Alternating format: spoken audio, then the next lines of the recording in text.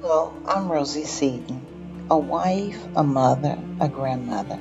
I'm just one individual in a world of many who has learned to enjoy the journey of what I call the adventure of living saved. Sometimes we just need a word. I was born and raised in Mississippi, but I have traveled and lived in many places. Along the way, I have been a teacher of the deaf, an interpreter, a prayer partner. I've served on committees and held positions where I thought I was the least qualified. But God, in many of the episodes to come, you will hear me say that quite often. If it had not been for Him, I realized that this little country city girl would not have experienced what I call the adventures of living saved. Because sometimes we do need a word. Words of encouragement, of joy, love, peace that only God can provide. Oh, by the way, I am an ordained minister who serves as an assistant to a wonderful pastor in a local church.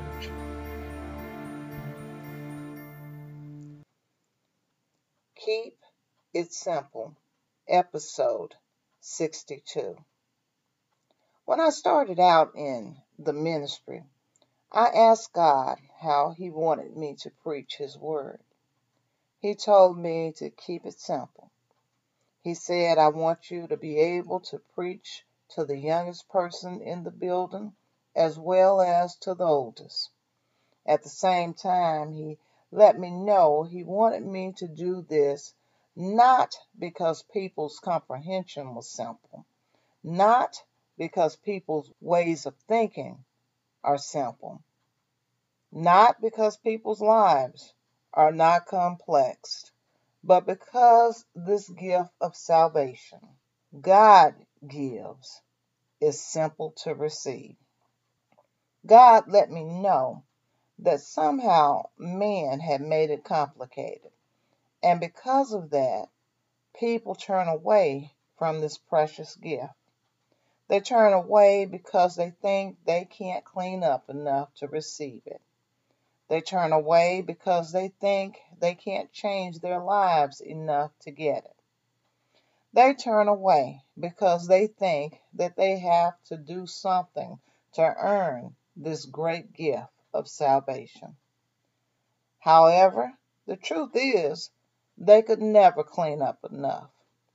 They could never change their lives or earn enough points or even money to get this gift of salvation. So God said, keep it simple. It's a gift from God. When we recognize that you can't earn it, you can't make yourself worthy enough to receive it, and that this gift of salvation comes only through believing and receiving Jesus Christ as our Lord and Savior, our whole attitude will change. Let me share with you something that happened a few years ago. I was blessed to have met a young lady from Honduras. She had become a member of our church, and she regarded me as a spiritual mother and mentor. After staying in our area for a while, she traveled to New York to live for a period of time. During the time she was in New York, severe weather conditions occurred and she ended up in a homeless shelter. While there in the homeless shelter, she met another young lady with whom she shared the love of Christ.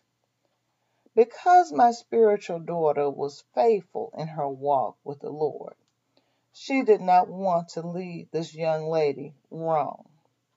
So she called me. She said, Reverend Seaton, I was telling my new friend how much God loved her and that He loved her so much that He gave His only begotten Son for her sins. All she has to do is receive Him. I said, You told her exactly right. And then my spiritual daughter asked me to speak with the young lady. I introduced myself and asked her to tell me a little bit about herself. As I listened, she gave me some of her background and what had brought her to this homeless situation.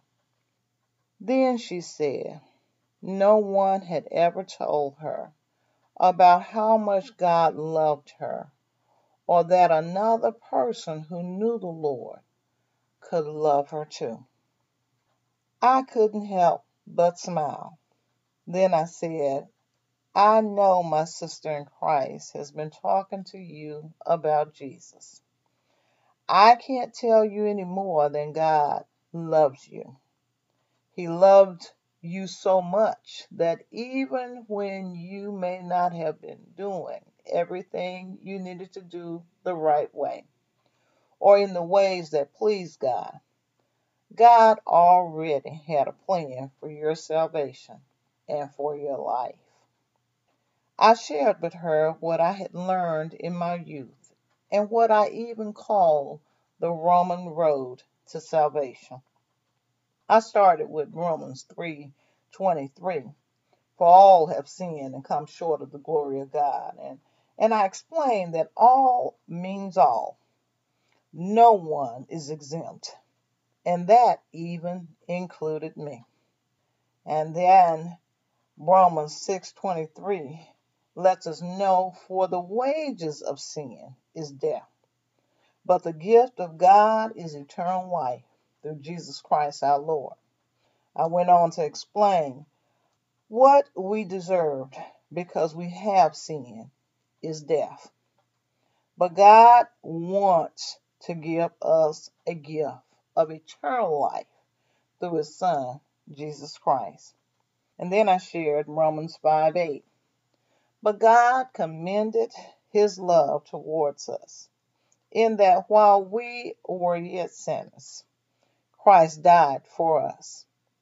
I then explained that God allowed His Son, who had no sin, to take our sins upon Himself, and died in our place. He did it because He loved us. He wanted us to be justified. Jesus wanted us to be saved. Then I said Romans 10:9 says that if thou confess with thy mouth the Lord Jesus, and shall believe in thine heart that God has raised Him from the dead, thou shalt be saved. Then I finished sharing with her how Christ died on a cross for our sins. Jesus' body was placed in a tomb, but He did not stay there. He rose on the third day. He became alive again, just like He said He would. And that if she wanted to receive this Lord and Savior, that my sister in Christ and I knew she could do it right now. That day, that young lady said the sinner's prayer and received Jesus Christ as her Lord and Savior. Now, I shared a little with you in episode 41 about how God told me at the start of my ministry that it's about the one.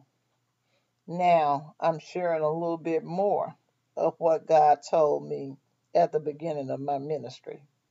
For you see, God also said, keep it simple. Until next time, we'll continue the adventures of living saved, because sometimes we just need a word. Music, Tears of Joy by Excel Music Publishing, licensed under Creative Commons by Attribution 3.0. God bless.